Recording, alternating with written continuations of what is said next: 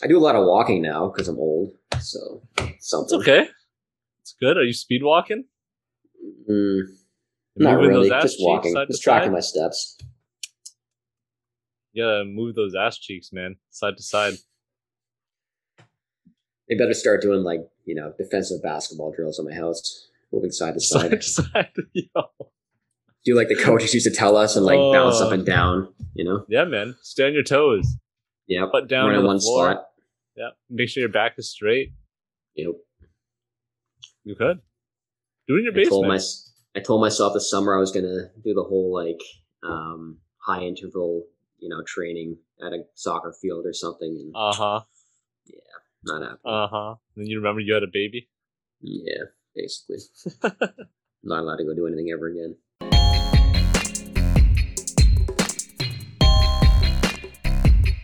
What's going on, everybody? And welcome back to the Hoops Corner.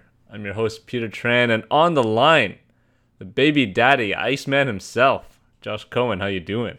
Doing well. No appearance by Zoe today, though, unfortunately. Sorry, gentlemen. Yo, we might as well just call this off, Raj. I don't want to be here.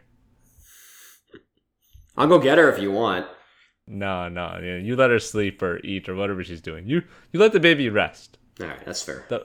The banger in the paint, our residential medical expert, Rajan Walia. You know what? I think we're going to have a lot less insightful comments coming from Josh today. He doesn't have the prodigy herself. The prodigy. I like that. She's the daddy whisperer, I guess you could say, right? Oh my god. Is she the chosen one like LeBron? She might be. Wow. LeBron wasn't chosen until he was 14. What if she's chosen at birth? Is the WNBA version of LeBron Candace Or Parker? Sue Bird, maybe? So maybe she can be the next Candace Parker? Maybe Sue Bird. Diana Taurasi is is MJ. That's true. So I don't know. It depends who you think is the second best WNBA player of all time. Just not that 6'10" girl, whatever her name is. Grinder? Brittany Griner. Yeah. Grinder. Oh my god, this guy's so disrespectful. Lisa Leslie? How could we forget? Yeah, she was solid. She was like Shaq, though, right? Yeah, she was a monster. She was the first woman to dunk in a game. Yeah, I mean, seeing as I'm 5'5", my wife is like 4 feet tall. She's going to be Lisa Leslie. Oh man, is there a female version of Muggsy Bogues? Because we need that. Sue Bird. Yeah, Sue Bird's pretty good. Rock with Sue Bird. I don't know how tall she is, but it sounds right. She's entertaining enough on other podcasts. I'm cool with it. Exactly. Anyways, guys, let's continue our over-unders. Last week we did the Eastern Conference. This week we'll do the West, naturally. And at the top of the West, it's a two-team tie. Raj, you can start this one off. The Utah Jazz sitting at 52.5 wins. They going over this?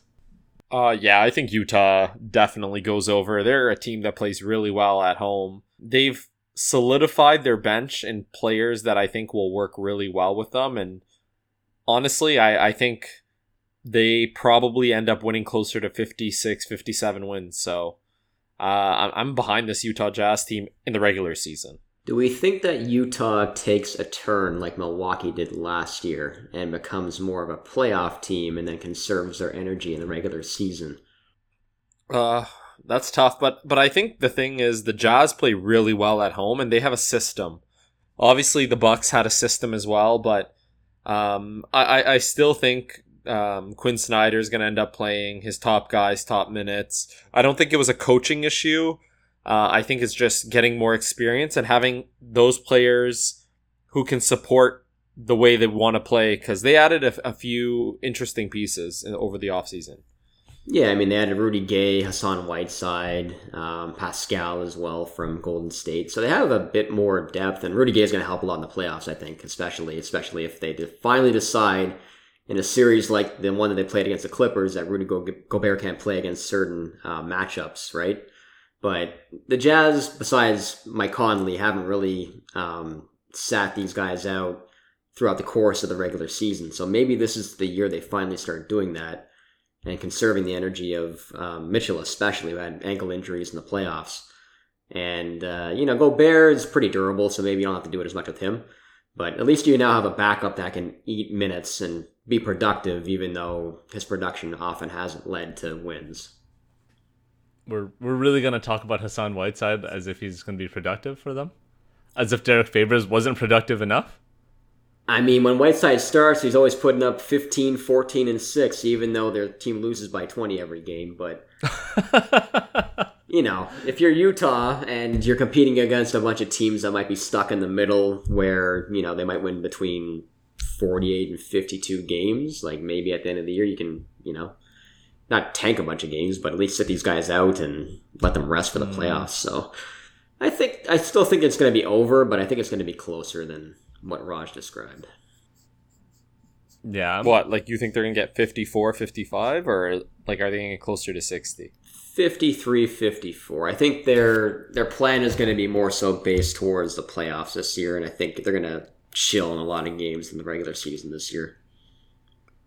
Yeah, it sounds like because of Donovan Mitchell's injury during the playoffs too, like they got to slow him down, right? Like I think hopefully they finally learned that, we can't run Donovan Mitchell 35, 36 minutes every game and expect him to be healthy in the playoffs. There's no point, right? If you're going to be the top tier in the West, you're going to be a title contender. If this was 20 years ago, yeah, you run your guys out every game like it's their last game. But now you got to be tactical with your shit. And, we talked about Milwaukee last week especially, but if you can let your guys chill during games, let them chill. If you can smoke a team by 30 and then have your guys not play the fourth quarter, do that, right? You might not have to sit your guys straight up, but if you can just crush a team like the Rockets or the Kings or the Spurs, just crush them right out the gate and then have your guys hanging out for a quarter and a half. Yeah, hell yeah. That's the best route. In terms of over-under, I'm thinking around 54, 55 as well, so it looks like a straight over for everybody. And just out of curiosity, how far do you guys think this team makes it? Like, quick answers. Second round, third round this time around? I think this year they're going to probably end up making it to the Western Conference Finals. I think they added the right amount of depth. I think they may actually make a move at the trade deadline as well. I think their window is obviously a few years. I don't think they're going to be able to keep this whole core together for the next 4 or 5 years. So I think they're going to make it to the conference finals. Whether they make it farther than that, that's a whole nother story. And obviously if Gobert or Mitchell gets injured, that changes everything. I think after this year, their window is closed, to be honest. I mean, Mike Conley's going to be 1 year older. Who knows if he survives the season without, major injury, since he's been injured throughout the last few years. Bojan Bogdanovic is getting older. He's 31, 32 years old. Joe Ingles might retire after the season, based on his family being at home in Australia and such. And I think his contract expires too. So they've got a lot of question marks after the season. And I think that they, as you mentioned, just need to go for it at the trade deadline and do whatever they have to do to get the necessary depth that can actually play in the playoffs. But I do agree that they're probably going to be a Western Conference final team this year because the West is deep, but it's not as deep at the top. Yeah, I mean, adding Rudy Gay tends to excel your team, so I'm in on this. I like the Rudy Gay move. Next up, Josh, your favorite team, your favorite point guard in the league, the Los Angeles Lakers, baby, also sitting at 52.5 wins. There's got to be some Lakers homerism going on with this line, right? Yeah, there definitely is. This team is going to take a while to get acclimated, and nobody really knows what their starting lineup is going to be. I mean, you can guess, but they have a lot of bit parts, I guess you could say. And if I had to guess, I think Trevor Reeves is probably going to start. And then they're going to play DeAndre Jordan at center, I guess, to start out, and have Dwight Howard backing him up and try to save AD's body throughout the regular season. I mean, ultimately in the playoffs, AD is going to be the center, I think. But, to conserve his body, I think that those guys will be playing minutes, which ultimately you would think is going to bring your win total down, especially having DeAndre Jordan play between 15 and 20 minutes a game now that he's a corpse. So my initial thoughts are they're probably going to go under. Okay, I have a question for you guys. You're looking at like 5 minutes left in the game. It's crunch time, and let's say you're down 3. Who do you have actually like playing in this game? In the like a regular season game, we're talking like, let's say end of April, right? So there's seeding implications involved. So, the game kind of matters. It's not some random game in January. I'm assuming you have Rondo or Westbrook at the 1. Who's your 2 guard? Taylor Horton Tucker or Malik Monk? Wayne Ellington? Bazemore? I think a lot of people think that. I mean, for me, I think it's Ariza. I think Ariza is going to be the guy. 2? Let's play a big lineup. Why not? Wow. Okay. I think in closing lineups, though, like AD is probably going to play the 5. LeBron's going to play the 4. Ariza's going to play probably the 3. And then, honestly, like I'm a Malik Monk guy, so I think he's going to have a big year with him trying to prove himself and get a big contract playing off this year and being a guy that can just spot up and knock down shots with LeBron. Like maybe he turns into the next J.R. Smith. I don't see why not. I mean, he was compared to him in the draft process, and he showed flashes last year, especially. Like he had a bunch of 20-plus point games in a row. He had a couple 30-point games too. I like Malik Monk, but defensively he's a train wreck, obviously. But so are the rest of the guys you're going to play too. Like Wayne Ellington's also a corpse on defense. Kendrick Nunn is all right, but he's more of a 1. So I don't know. I think Bazemore's a good defender. Yeah, but he can't shoot for shit. Yeah, unless he has stuff around him. It'd be funny if they played Westbrook and Rondo together. Oh, that would be amazing. God. The perimeter shooting, that's like having Steph and Clay, but the opposite. Yeah, I mean, in the first part of the year, there's going to be games where, like, Westbrook's off the ball and teams are just loading up on LeBron and AD. And there's going to be so many talk shows and so many question marks about, can you play Westbrook on the wing with LeBron and AD? Is this trade a complete disaster? That's going to happen in the first part of the year. So they have a lot to figure out, which again leads me to believe that they're going to be in the under. Wow. Also, no Carmelo Anthony love, man. Carmelo Anthony's going to close out games, guys. I'm just saying. Peter, you're onto something. This is the LeBron banana boat team. It's going to be Anthony Davis at the 5, LeBron playing the 4, Ariza at the 3. Or sorry, Melo at the 3, Ariza at the 2, and Westbrook. Like, man. LeBron is, I don't know what he was doing this summer, or him and Rob Pelinka. Like, they're probably playing NBA 2K14, and they're like, yo, if we get these guys, like, our team rating will be incredible. Like, what? We'll have finesse. We'll have, like, 5... Yeah, we'll have all-stars and... No, you go 5 Hall of Famers on the floor, right? You play Dwight Howard at center. Oh, true. And you know what? Like, I think then you unlock the cheat codes and you get the... Like, what's that thing called in... Game Breaker. NBA Street. Game Breakers, oh my god. Oh, that's like, gold, man. This roster is literally... a great roster in 2014. Like, this is like an all-star team roster in 2014. But flash forward 7 years. Yeah, flash forward 7 years, and half these players don't even know how to spell the word defense, let alone play it. So, this is going to be a problem for them. I think, interestingly enough, Frank Vogel's a defensive coach. And getting back to your question, they're going to heavy under... I still think they'll end up being like a top 4 or 5 seed, but they're probably going to get around 48, 49 wins. I think Anthony Davis is the key priority. They're going to rest him a lot, and LeBron can't carry this load of guys and still score like the likes of the NBA wants him to score 110, 120 points. So I think they end up winning 48, 49 games, but that's mostly because Anthony Davis will sit.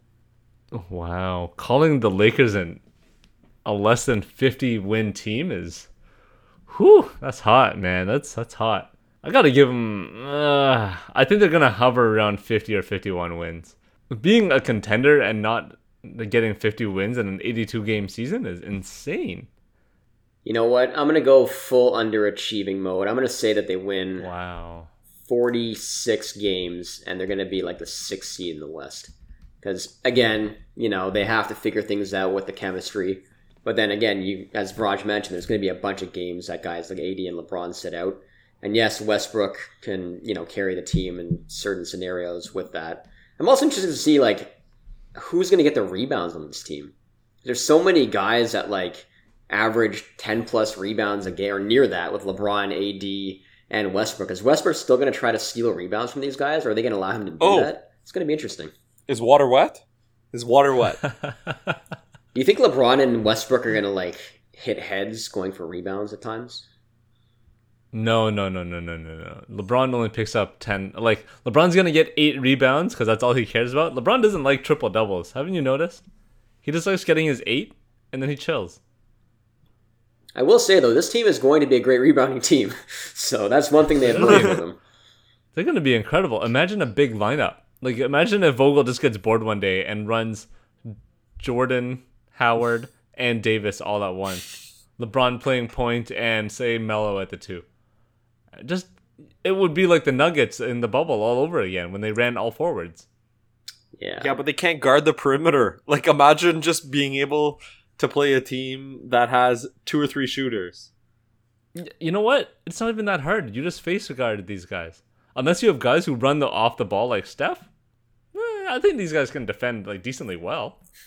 They were all good defenders other than DeAndre Jordan. That team is also never going to score. Well, LeBron might just pull up. LeBron's going to do that thing where he just like pretends to walk away bored and then just pull up. This is going to be a real test, though, for Vogel, showing his coaching chops, because he's been a great defensive coach so far, but this is going to be his biggest test so far with all these guys that are coming in on minimum contracts for bad defensive players, plus Westbrook, who's a disaster.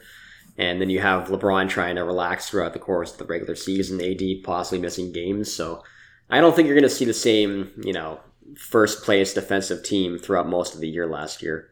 And if that's the case, then their offense has to take another step up, which is probably going to happen since they have so many options on offense. But will that even out to where they are a top 3 seed? I'm going to say no. Damn. Okay. I guess we're all going under on this one. Next up, I guess I'll hit this one real quick. The Phoenix Suns, NBA finalists? I guess that's what we're going to call them. Runners up. Josh, your boy Chris Paul re-signed. Why are you asking that in the form of a question? They are NBA finalists. What is going on here? No, sorry. I meant does that really count? I just didn't know what to call them. Sorry, that's my bad. I'm just not good at this English thing. That's my fault. Your other boy, CP, Cameron Payne, also re-signs. JaVale McGee being brought in as a veteran experience. I love that move. Abdel Nader, who, this guy didn't play much in the playoffs or during the year, but for some reason, people really like Abdel Nader. Maybe someone can get into that later because I don't really understand. And of course, my boy Elfrid Payton comes to the team. So the Phoenix Suns are sitting at 51.5 wins. I'm going over on this. Like, this should be an easy over for this team. Like, at most, they lost Javon Carter and Torrey Craig. I'm expecting them to run it back. Book's going to get better. Chris Paul is going to chill more and continually set up Ayton. Chilling on more than 51.5 wins, man. Yeah, I mean, going back to the whole, Utah Jazz thing, this could be another team where they focus more on the playoffs and, decide to rest a lot of their guys throughout the course of the season. Because if this team plays together for a good amount of time, you would think that they easily over this amount of games. So I'm definitely going to say over as well, with the caveat of, again, them resting players, especially with CP. But at least you have Cameron Payne behind him, and he showed a lot in the playoffs especially. And they somehow got him on a 3-year, $18 million contract, which still makes no sense to me. Who did Phoenix add this summer? Like, we talked about the players that have left, but obviously JaVale McGee, but who else? They added Landry Shamet as well. And Elfrid Payton. Okay. This one's a pick-em, I think. I don't think they go way over. I think because of what Josh mentioned, CP3, they're really going to try to conserve him. And as far as I still know, Devin Booker is dating a Kardashian, so you never know how that season's going to end up. But truth be told, this team's on the ascendancy. They still need to have a few consistent seasons, regular seasons. So they're a little behind the track of the Utah Jazz. I kind of disagree with Josh. I think they really just want to continue to put good performances. This last season was the first time they made the playoffs and they made it to the finals. They don't want to be a one-hit wonder. I still think they put most of it into the regular season. So I'm going to join the crew and go with the over here. I think they get 53 wins. There's also a thought that teams are going to be more prepared for them, and they weren't last year because they were a bit of a surprise team. But at the same time, teams that win in the regular season, they have an identity and they play good defense. And this team has both of those things. And even if a few players do sit out, you're expecting internal growth with a lot of these guys. Like Mikal Bridges is probably going to get better. It depends if they decide to include him more in the offense this year, or if he's just going to be a guy in the wing that works off everyone else, which I think is probably going to be the case. Will DeAndre Ayton take another step up, or is he just going to be like the Jamal Murray of centers and just destroying the playoffs and chill in the regular season? And then, a guy like Jalen Smith, like nobody's really talking about him. I mean, he's a rookie last year, barely even played, and they had no center behind Ayton the entire year, so they're going to focus more on getting him minutes. So maybe he's ready come playoff time, because he's an intriguing player at least. He's 6'10", he can shoot threes, play a little bit of defense, but he obviously wasn't ready last year, so it's going to be interesting to see if they decide to give him more minutes or let JaVale run free. Is he the one with the goggles? Yeah. Jalen Smith, yeah. He could easily be a fan favorite if he plays hard with those goggles, and hits a few threes. So I'm rooting for him. Everybody loves the goggles, man. All right, next up, we have the Dallas Mavericks sitting at 48.5 wins. Raj, what do you think? Oh, I'm taking the under. I don't know why. I just can't get behind this Dallas team. I love me some Luka Magic. I think they've made some moves that have helped their team overall, but I think they're still missing a bit of secondary scoring, and obviously Hardaway Jr. has provided that. I still think he'll have a productive year, but just getting 49 wins in the West with their current roster, I think it's going to be a bit challenging. I don't think they're going to go way under. I think they'll hit like 47, 46 maybe. So I'm going under. I will take the over. I think there's going to be a honeymoon period. I think Jason Kidd's going to make it work between Doncic and Porzingis. I think Porzingis is going to have a massive year. Jalen Brunson's going into a year where he can be, contract extension eligible as well, and he's going to be playing for millions upon millions of dollars. And I like the fit of Reggie Bullock in that lineup. I like Bullock overall, even if he's a bench piece. I'm not sure who they're going to start exactly. I'm assuming that he's probably going to start with Doncic as well. And I think over the course of the regular season, especially come playoff time, I think Brunson's probably the key to this team. And them potentially becoming like a better version of themselves. His last playoffs, he was absolute garbage. And he's the type of player that could swing them from being like a first-round team to potentially being in the second or third rounds if he becomes like a Fred VanVleet level of player. And I think he's got that type of potential too. Hardaway is going to be Hardaway. Some games he's going to be shooting 7 threes off the dribble and doing all kinds of step backs. Some games he's going to hit 0. So I like the overall depth of this team, and I think there is going to be a honeymoon period where everyone thinks, oh yeah, Jason Kidd can coach again. But next year might be a whole different story if they come back with the same sort of roster and they only make the first or second round. But for this year, I like their roster. You guys are forgetting. They brought in who might be like the next big pick and roll center, Moses Brown, over the offseason. Mr. 2020. This kid is going to feed. Yeah, he's going to feed off of Luka, man. Also, my God. On that point, what we're forgetting is Goran Dragic might be a Maverick before the season starts, and then you would think that would give them an extra boost, and then Moses Brown will probably be on the Raptors at that point, so I'll be very happy with that. Okay, well, I'm going with the roster as is. I think you have to factor in trades, though. Don't kill my Moses point.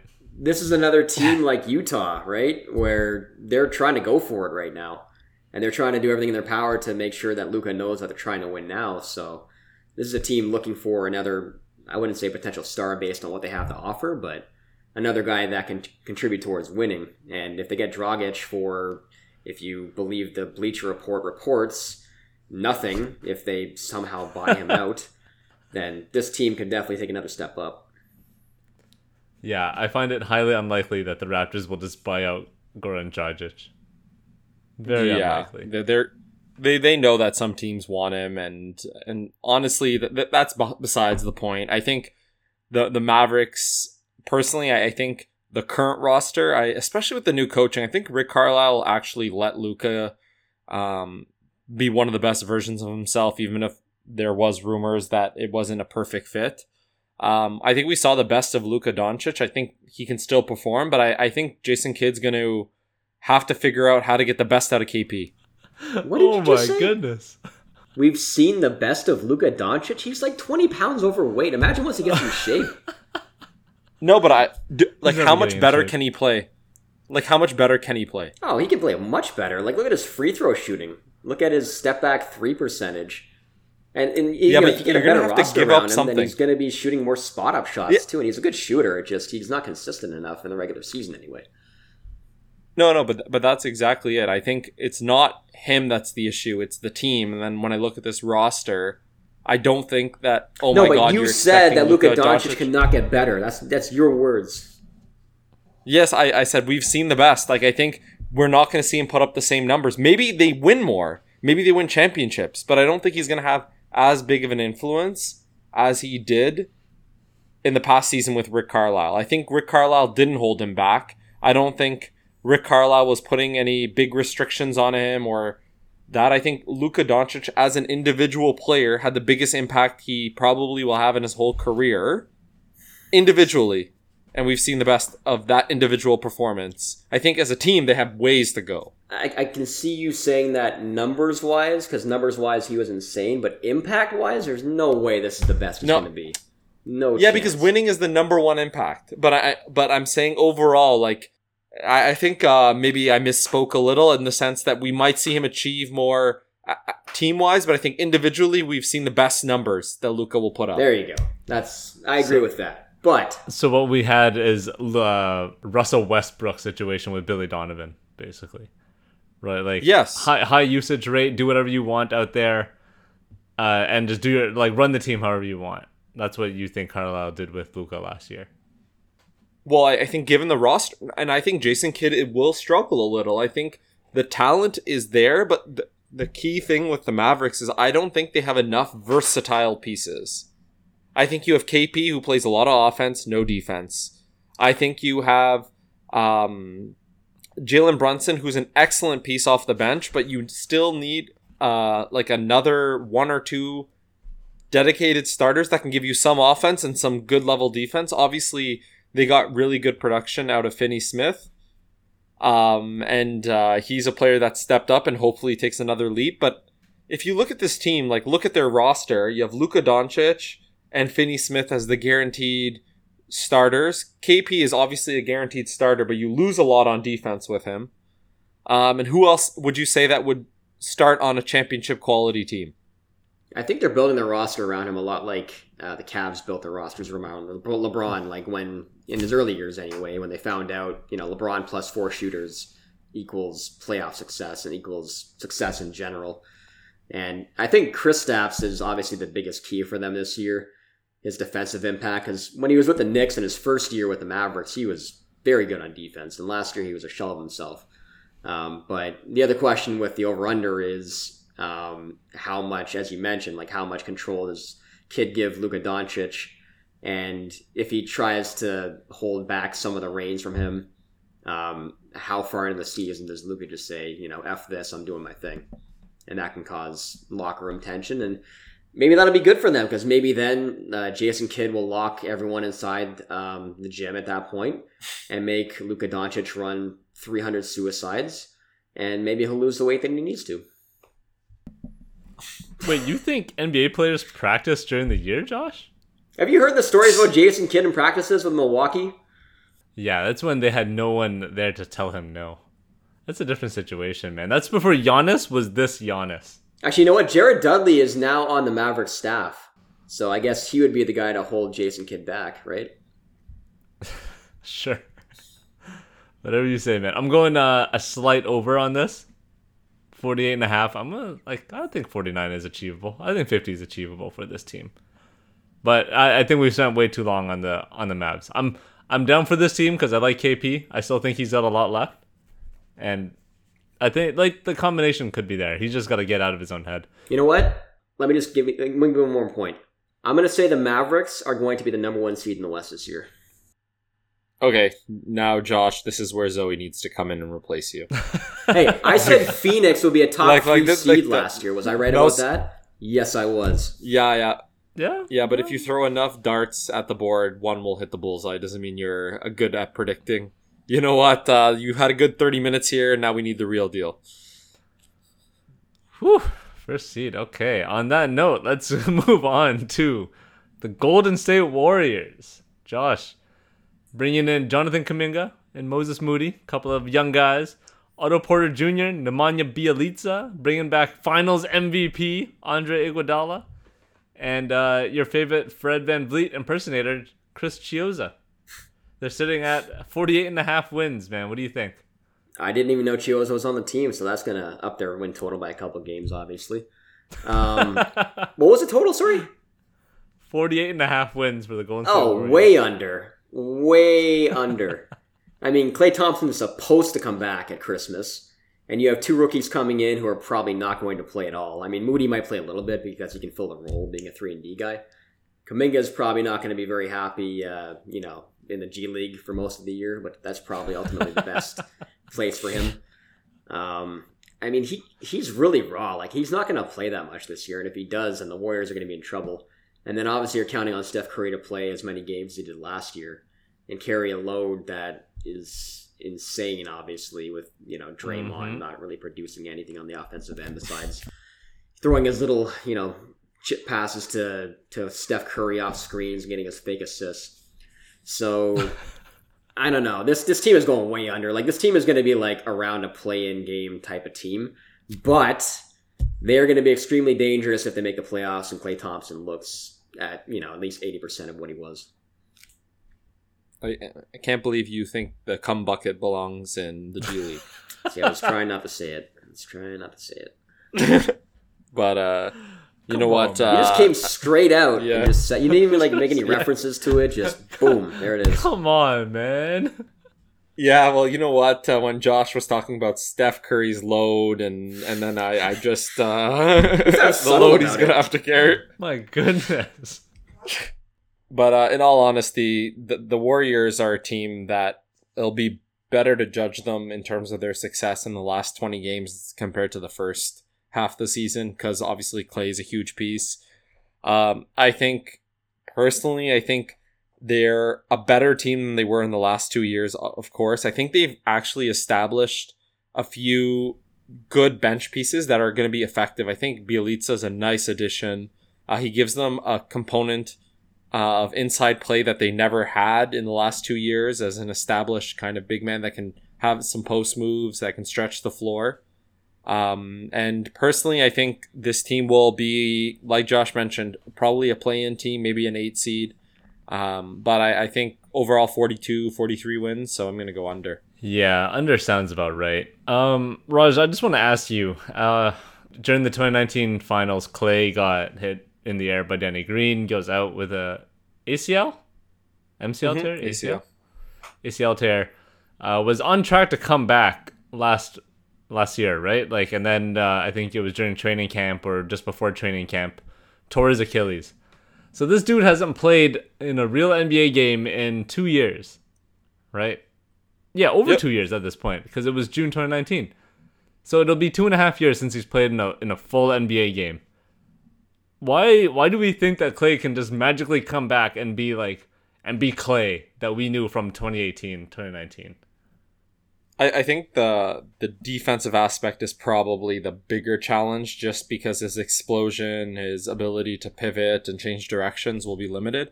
I think the one benefit for Klay is he relies on his athleticism like all NBA players do, but less so than some other players, and he has such a good shooting technique that I think people are just very hopeful. And of course, when you have Andrew Wiggins or Klay Thompson, you would take Klay Thompson taking those open shots because Steph gets so much attention. So I think he's going to have an impact. I think the key thing for the Warriors is they need to temper expectations. Like, they shouldn't, even if they come out and have a good start to the season, like, Klay should be playing maximum 2 games a week for the first month. Like, they shouldn't be playing him more than 2 games a week. And then maybe in the second month that he's back, play 3 games a week, then 2 games a week, and slowly work him up, because a lot of his conditioning will be going down regardless of how much training he goes through and practice and so forth. Yeah, and I think that ultimately their number comes down to their overall depth and how much you believe in Otto Porter and James Wiseman, because those guys are going to play a lot of minutes.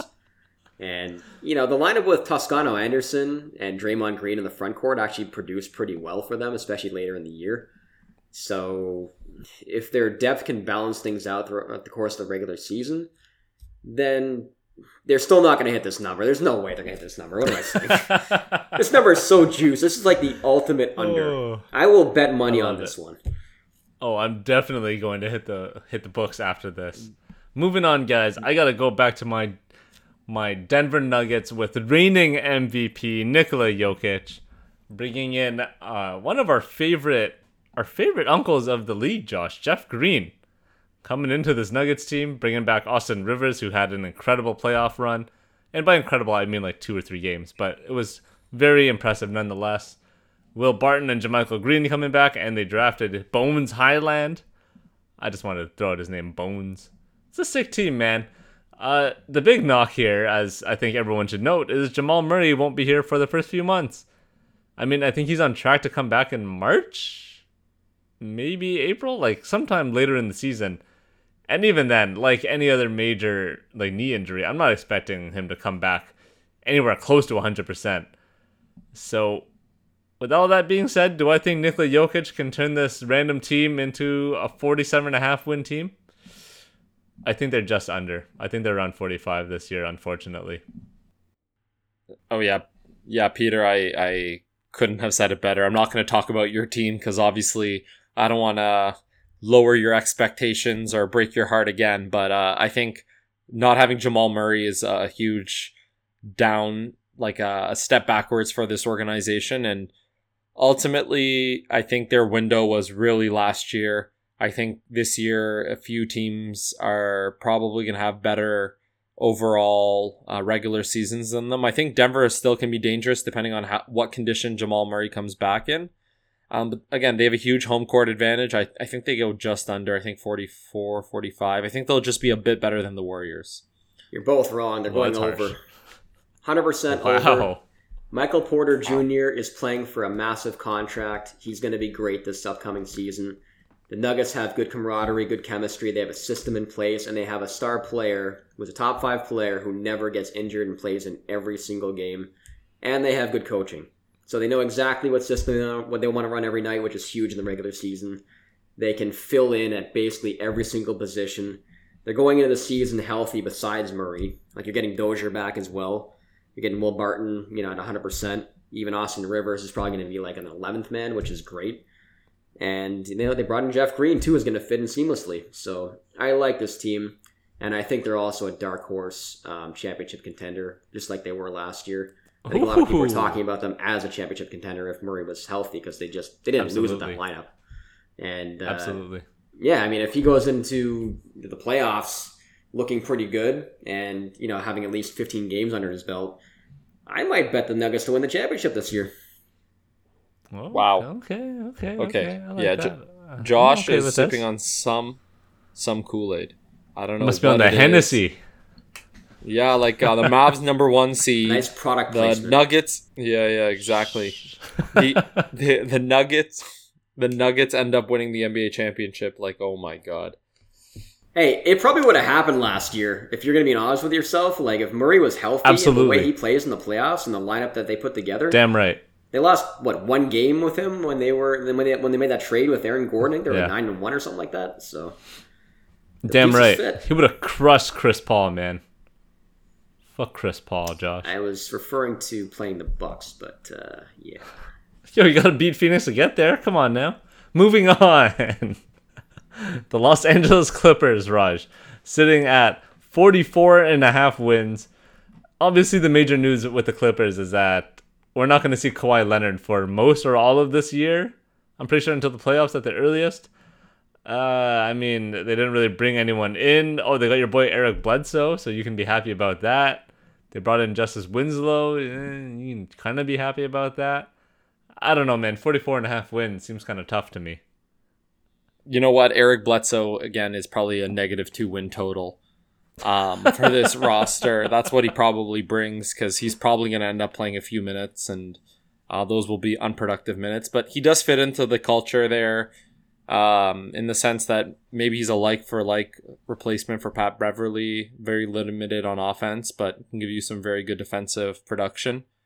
I think the interesting thing will be having Paul George have another year, kind of like he did with Indiana, where he had a lot of good pieces around, and but he was the only superstar, and seeing how far he can bring them again. But now he's playing in the West. I personally think this team is probably going to be a 44-win team.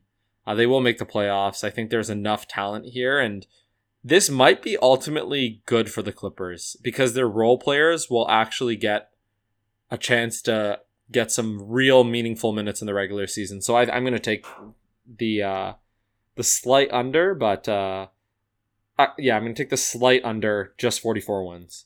I am going way under. The Clippers are not going to make the playoffs and are not going to be in the play-in game either. Have we seen their roster? Like, if Paul George misses any games, they are screwed. And he's not going to play all 82 games. He's not Nikola Jokic, right? And will Reggie Jackson be that guy, Mr. October, come, regular season? I don't really think so. So I think ultimately their season really comes down to Terrence Mann's development. And I do see a lot of Jimmy Butler in Terrence Mann, to be honest. Like, with how he broke out last year, how he plays on defense, how hard he plays, his shot's improving too. They have the same sort of timeline throughout the course of their careers. Like, nobody thought Jimmy Butler was anything when he first came up either. And Terrence Mann took a massive step last year. So, I don't know. I don't think I like their depth overall. Like, a lot of their guys that they brought in, like Justice Winslow and Harry Giles. I've always been a massive fan of Harry Giles, obviously. But what the hell? I like Harry Giles. Like, he was a number 1 ranked player coming out of high school, and then he tore up everything in his body. So, This team is not going to make the playoffs. They're going to be a 35-win team this year. Ooh, my goodness! I was thinking they would hover around 500. I like Paul George-led teams, man. Paul George is a good player. He's great, but at the same time, it's 82 long games. He's had a history of injury. And in games that he sits out, which are going to be at least 12, you would think, right? They're not going to win a lot of those games. Yeah, I guess, man. That's tough. But speaking of Harry Giles, Josh, his team from last year, the Portland Trail Blazers, are sitting at 44.5 wins. Now, obviously, this is a team who did, they've been in a lot of drama this summer. They brought in Larry Nance to try to make Dame happier. They brought in Cody Zeller, which is just weird. And they re-signed Norman Powell. 44.5, man. Seems kind of high. This is the biggest stay away, obviously, because you have no idea what's going to happen with their guards and whether one of them is going to get traded, if not both.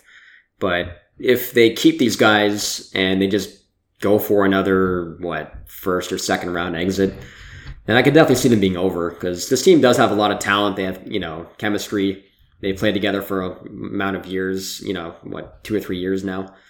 And in terms of this overall roster with Covington and Nurkic, and then bringing in Nance to potentially be like a small ball 5 or potentially a 4 as well, I think improves them. But, with the uncertainty of the situation with Damian Lillard and CJ McCollum, and if they're finally going to break those guys up, I would probably take the under, but knowing how stubborn Portland has been, maybe a trade doesn't happen this season. They win 48 games again, and they're the 5th seed in the West, and they look exactly the same as they have the past couple of years.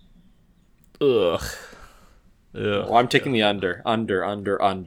I think there's new coach. There's, I want to say, a disgruntled superstar, but a superstar's future that's very uncertain. So I personally think this is just a recipe for an underperforming season.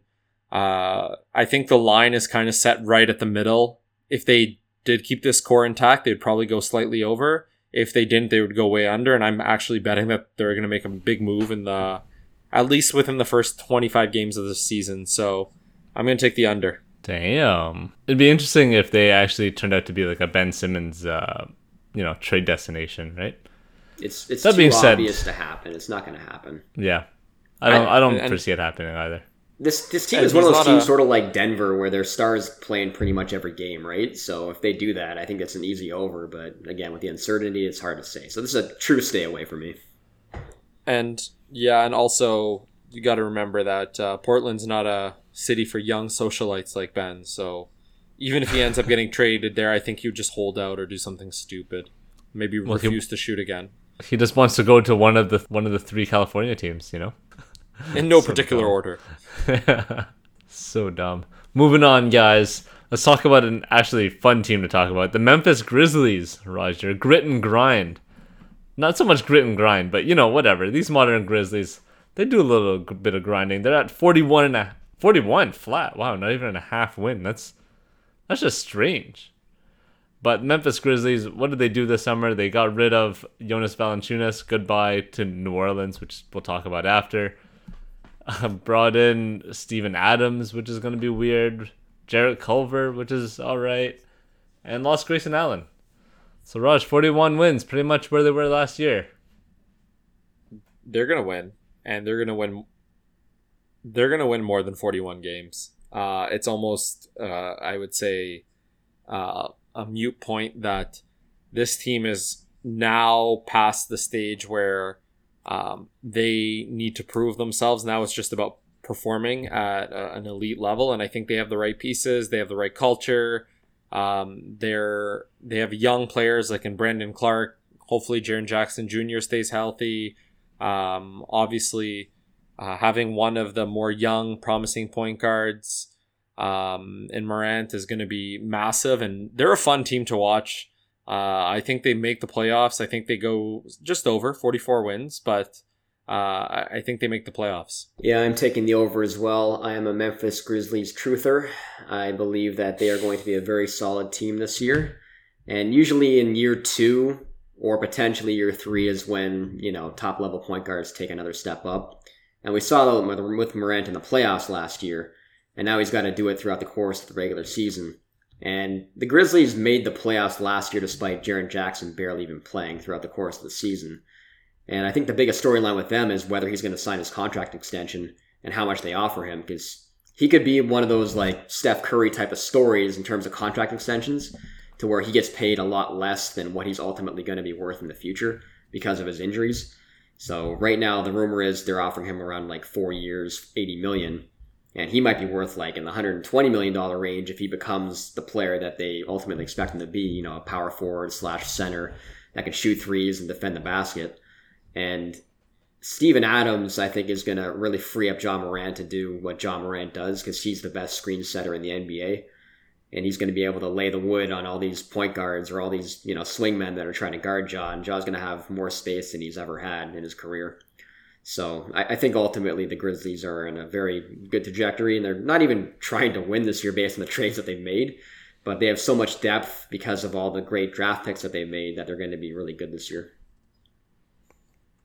They might be like one of the deepest teams in the league, right? Like at every position, they're at least 1 or 2, or probably 2, maybe 3 players deep, including the starting 5. So yeah, easily over 41, man. This is at least a 44 win team, I would think. They should be well over 500, especially like you guys have both mentioned already. A team that's like better continuity than most in the league. So yeah. I'd hit way over on this. Also, this is the one team that's primed to make a massive trade because you have so many guys, like so many young, good players. Like Desmond Bane destroyed the Summer League this year, and he was handling the ball. And he's not going to handle the ball as much on this team, obviously, but he's a guy that would be really valuable to a lot of teams. And you could package a lot of these guys together, like even a guy like, I'm not a big fan of Dylan Brooks, obviously, but he played well in the playoffs, so he has Dylan's value. Good, man. His contract looks good now. I thought he was a massive overpay last year, but he actually looks good now. But Dylan's an excellent player. This is the team that should be trading for Bradley Beal whenever he becomes available. That was literally what I was going to say. Like, that was word for word what I was going to say. I don't know if you're cheating off my notes or whatnot. I have access to your computer. Yes, I should be afraid. But, like, again, I think the one question mark this year is, does Memphis roll with Dylan Brooks as their shooting guard for the future? And I think they'll see how things work out. They would be an excellent trade destination for Bradley Beal from a fit perspective. But we'll see what happens. I think that would have been a match made in heaven. I think Bradley Beal would catapult that team to one of the top seeds in the West. It's a shame Dylan Brooks would not be a match made in heaven in Washington. He would join every other forward on that team. So good luck, guys. Maybe good it luck. works. Yeah, bring in a third team, and you might pique my interest. Also, one last note before we move on. If they can turn Jared Culver into a player, I will be really impressed because they've done everything else with the players that they brought in. With guys like, Tyus Jones, Conchar, Xavier Tillman, who nobody expected to play any minutes last year. So if they can turn Xavier him into Tillman a player is too, nice. Yeah. You never know. Yeah. Could the Memphis Grizzlies be the new Spurs? Find out with this development season. In the NBA. All right, moving on. This team, I can't wait to shit on this team. The New Orleans Pelicans, guys, sitting at 38.5 wins. Josh, do your thing. Rip them up, man. You had a lot of bad things to say about these guys 2 weeks ago, so please summarize. Oh my god. Their roster is an absolute disaster. Their offseason, I should say, is an absolute disaster in what they did. But if you look at their team and you look at the overall trajectory of Zion, you would expect them to take a step up this year as long as he's healthy. And if he becomes the elite player that everyone thinks he's going to be, you would think that this is the year where he, first of all, stays healthy and plays enough games to where he has a kind of, not LeBron impact, obviously, but a guy that's just truly unstoppable every game and can be a consistent performer for at least 80% of the year and pushes himself to that elite level. So if you get that, you would assume that they're going to win at least 40 games, despite the roster that he has around him. And my biggest question with them is who they're going to start at point guard. I'm not sure if they're planning to start Alexander Walker or if they're planning to start Devontae Graham. I think if you start Alexander Walker, you could have a good little mix there. Yeah. Toronto kid, he played really well last year. And now he doesn't have as much to compete against. I think Devontae Graham's ultimately a bench player. He's a guy that just comes in and shoots threes. So, on that note, I'm going to take the over because I want to be a contrarian, and I believe in Zion. In Nolan, boy. Raj looks so angry. Why? You want to be contrarian to yourself? Then just correct your point. I said they had a bad offseason. But the fact that Zion should, level up to maybe a top 10 player this year, that should automatically be at least 38 wins, you would think. Especially with Ingram on the team, too. Yeah, but I'm all for Zion being a good player and him taking another step. But, I'm sorry, but I don't think he's going to be able to put up, 80 points a game. This team is very, this team has 2 starters right now on their team. That's it. Have you forgotten about Jonas Valanciunas? Sure. 3 starters in 2014, 2 starters in 2021. Rose really likes this 2014 joke, eh? Yeah, I don't know. Maybe it's circling. Hey, Jonas was nice last year. He was the reason why the Grizzlies actually made the playoffs, okay? Wow. Yeah, no. JV was huge, and don't get me wrong, but he's going to take away touches from Zion. He's going to take away space from Zion. You don't have any really established outside shooters. You're really relying on Graham and Josh Hart to light it up. Ingram obviously is the other player that he has very good value. He's still really young. I think he's 24, 25. And he's a good NBA player. He's not a top 20 player, but he's serviceable. He can put up good numbers and shoot a pretty good percentage. I just think overall, what is this team good at? What is the style of play they're going to play? Who's going to lead this team? Those are all big question marks, and they also have new coaching and a lot of question marks about if Zion's really going to stay past this year. And honestly, I think this team's going to implode. I think this is going to be a horrible season. I'm going to pound the under. 38 wins for this team is a lot. Yeah, I don't see how you can go over with this team, but I don't know if I'm going way under either. I think they're going to end up around 36 to 38 wins. I'm going under for all the reasons you guys have already talked about. The lack of guard depth. Relying on Devontae Graham to be a major piece isn't my idea of a good plan. I don't like pairing Zion with another big like Jonas. I mean, he's pretty much like Steven Adams, except with slightly more range. Overall, I just don't see how this team fits. I mean, Point Zion is literally going to have to do everything he can for this team to get them over 38.5, and I just don't see it. I love Zion. I think he's going to be incredible. I think he can shoot 60% from the field, but whether he can get this team to close to 500, I highly doubt it, Josh. I highly doubt it. So I guess good luck to you, Josh. This goes on with another wild prediction of yours. Someone's got to do it. I guess yeah, it's fair. Moving on, the Sacramento Kings. Raj, this is a special for you. They re-sign.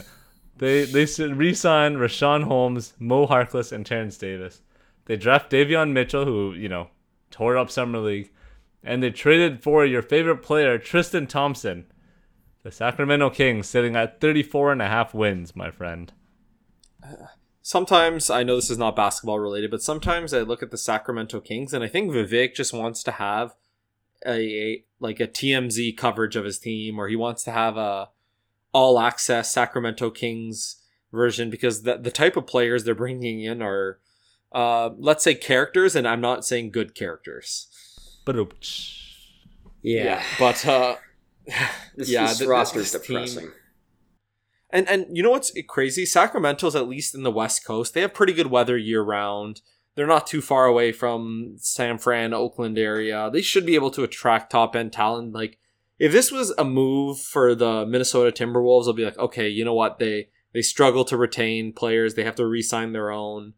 So be it. But this team hasn't gotten better, hasn't gotten worse, always is in these trade talks, and somehow ends up recycling into the same loop of below mediocrity. Not even like Washington Wizards mediocrity of early 2010s.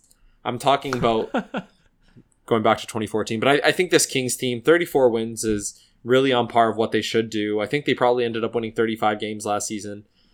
You know what? I'm going to take them slightly under. I think there's going to be some moves. Luke Walton's going to get fired, some turmoil. 33 wins, hit the under. Oh, that's funny. I like that. I was listening to a podcast recently about Chris Webber and, how he got to Sacramento and how he wanted to be on the Lakers. And then, Sacramento management and players ultimately convinced him to stay with Sacramento. And I'm not going to say this is the same sort of situation with Ben Simmons, but I think ultimately Ben Simmons is going to be a Sacramento King. And I think that is going to push their win total up. I think that no matter who they trade for him, whether it's Halliburton or Fox, I think that with him coming in, he fits seamlessly into the type of roster that they're trying to build. I think he would actually improve their league worst, maybe historically worst defense, I think, last year. And I think that sort of works if they do trade for him. So if that does happen, I can see them being around a 40-win team if that actually comes to fruition. So I'm going to take the over just because I think that Ben Simmons is going to be a king at some point this year. At some point. This could be like at the trade deadline. You think it's going to last that long? No. I actually think it's going to happen around Christmas. Yeah. And it's going to be De'Aaron Fox that goes back to Philly. If it is Sacramento, it's got to be De'Aaron Fox just for contracts, right? Yeah, I mean, it's either going to be Minnesota or Sacramento that hits the over because they trade for Ben Simmons. So we'll see which one. I'm gonna take over on both of them just to hope that one of those two situations happens, and then neither happens. Yeah, and he's gonna end up staying in Philly or going to Portland, and my whole card's gonna be screwed up. He's not staying in Philly. Like, for his own mental health, he won't stay in Philly. And shame on you, Peter, for saying there's only 3 teams in California, because we all know the premier destination is the 4th Cali team, and he might end up going there, like Josh said. Hey man, that wasn't me. That was all Ben Simmons saying that he wants to go to one of the 3 California teams. Sorry. That's all Ben Simmons, man. It's not my fault. He doesn't know geography, okay? I'm looking forward to whichever reporter asks him about that first. Which of the 3 LA teams were you referring to, sir? Imagine Ben Simmons on the Lakers? Jesus Christ, that would be awful. Whew. I would love it. I kind of like this Kings team, man. I might be in on this team even without Ben Simmons. What? I'm gonna go even if they don't get Ben Simmons, I'm going to slight over. What did Einstein say about insanity again? It spreads. It spreads from Josh to Peter. How do you like this roster? Have you seen their bench? Oh my god. I don't like their bench. I just like the lineup, man. I just like firepower. You give me De'Aaron Fox and Tyrese Halliburton with another year. De'Aaron Fox looks bigger. He's faster. He's better. My boy Harrison Barnes, the Black Falcon. You have Marvin Bagley riding the bench. Dad tweeting need away him. for another year. Don't need Marvin Bagley. He's fine. He can stay on the bench. I He's still not think gonna move. Bagley's going to be a good player on a different team. Yeah, he needs a change of scenery. The only issue about this team I really don't like is Tristan Thompson. So that's my main reservation, because wherever he goes, I just don't like it. But I'm gonna buy in on this team this year. It's changed. Tristan Thompson's going to be in the health and safety protocol the entire year. And you know what? That's probably better for this team. Moving on, we're looking at the Minnesota Timberwolves sitting at 34.5 wins. Josh, since you love Karl Anthony Towns so much, I'll let you take over with this one, because I don't see it. I think they're going under 34.5, but I don't know. Knowing you, you probably think they're going to hit 50 wins. This team is also going to trade for Ben Simmons. No, but I think it's going to be them or the Kings, right? And again, like if he gets traded to the Timberwolves, like having him and Cat together is really dynamic. And, especially if you're able to get rid of Russell too and have like a taller, more lengthy, defensive-oriented team. They can build around Towns to sort of, make sure that you have the talent around him that can defend and not portray a lot of his weaknesses on defense. And Anthony Edwards is going to take another step up in his progression as well. I like Jaden McDaniels a lot too, but they might have to trade him for Ben Simmons.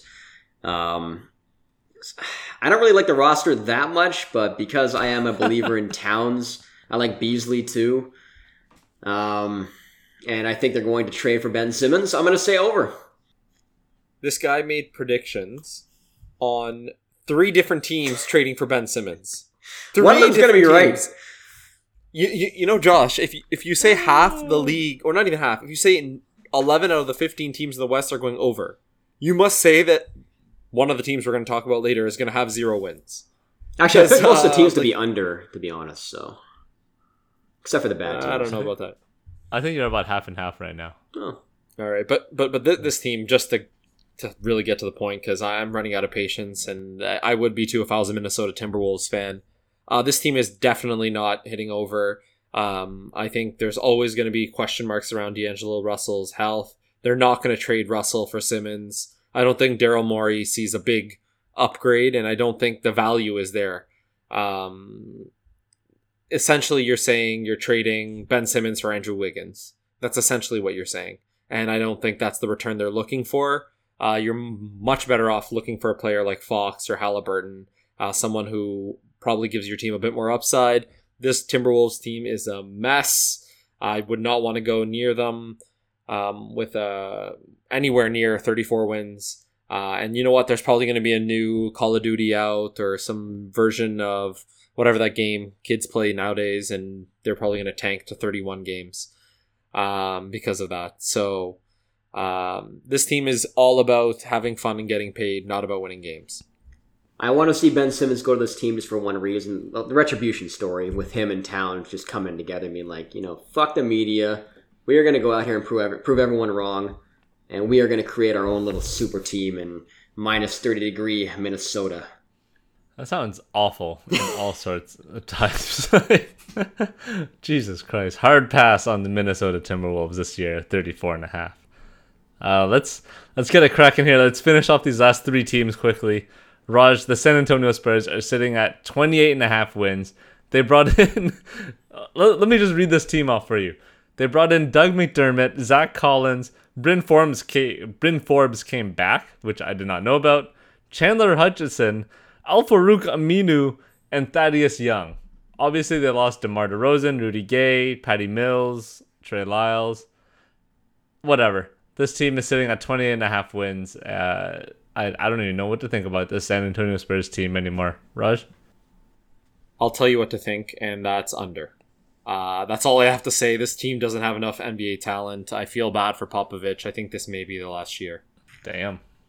Yeah, I am also going under. This is also another potential destination for Ben Simmons. I'm not even going to lie, it is.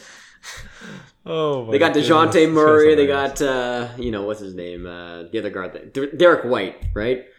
So this could be a dark horse team for Ben Simmons, but even if they get him, they're not going over. So under. And Popovich is going to retire after the season too.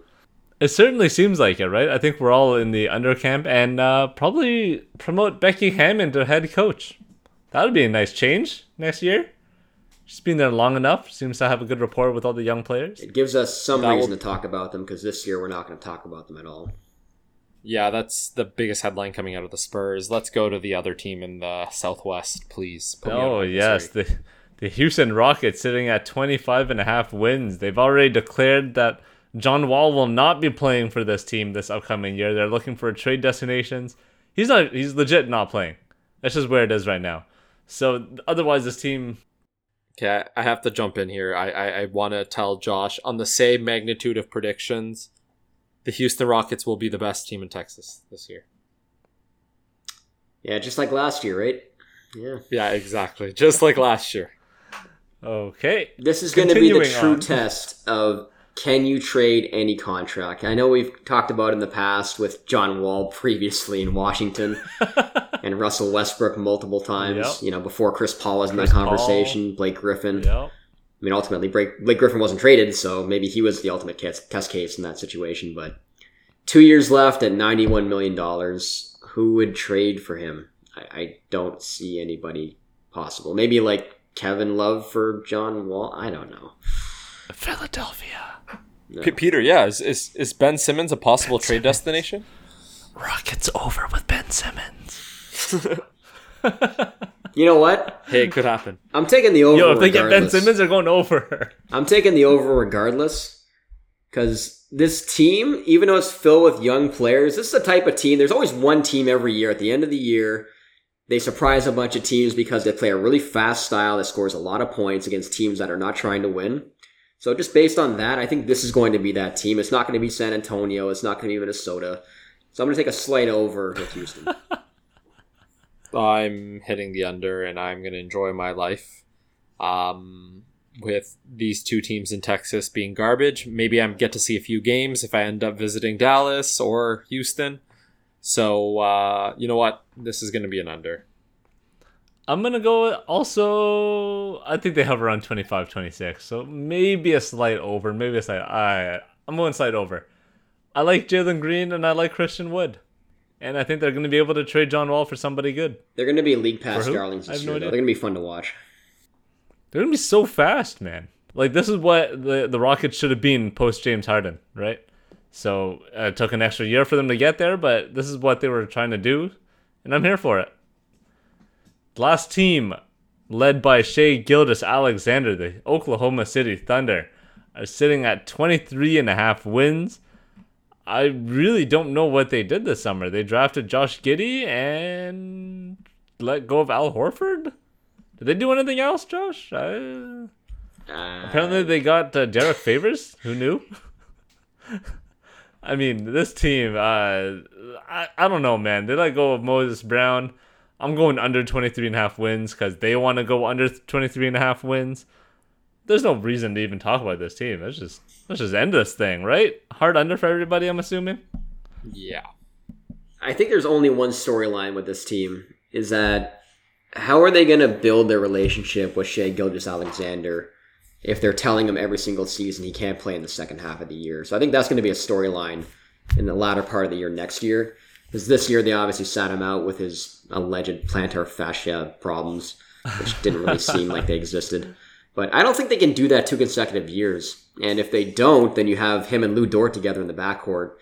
And they could potentially surprise some teams, but ultimately this team doesn't matter, so under. You know how they build that relationship? With a giant Brinks truck. I guess, but players want to play, right? You can't sit this guy out 40 games a year when he's healthy, especially with him being so young. He wants to build his own, reputation in the league. Yeah. Go play for Team Canada. That's the second biggest story. I think the biggest one is how are they going to cater to Bronny James? That's probably going to be their draft pick eventually, and that's probably what they're looking forward to, and hoping he's a reincarnation of LeBron. So that's probably what the main storyline is going to be. So you're saying LeBron James' last team in the NBA is going to be the Oklahoma City Thunder. Interesting. Ooh. Hot take. Now we're talking. The Oklahoma City Thunder might actually trade for Ben Simmons, It's possible. Shea for Ben. Give up. This could be the ultimate Sixers move. Get back all the draft picks they traded away Get like 8 draft picks back. For Ben Simmons.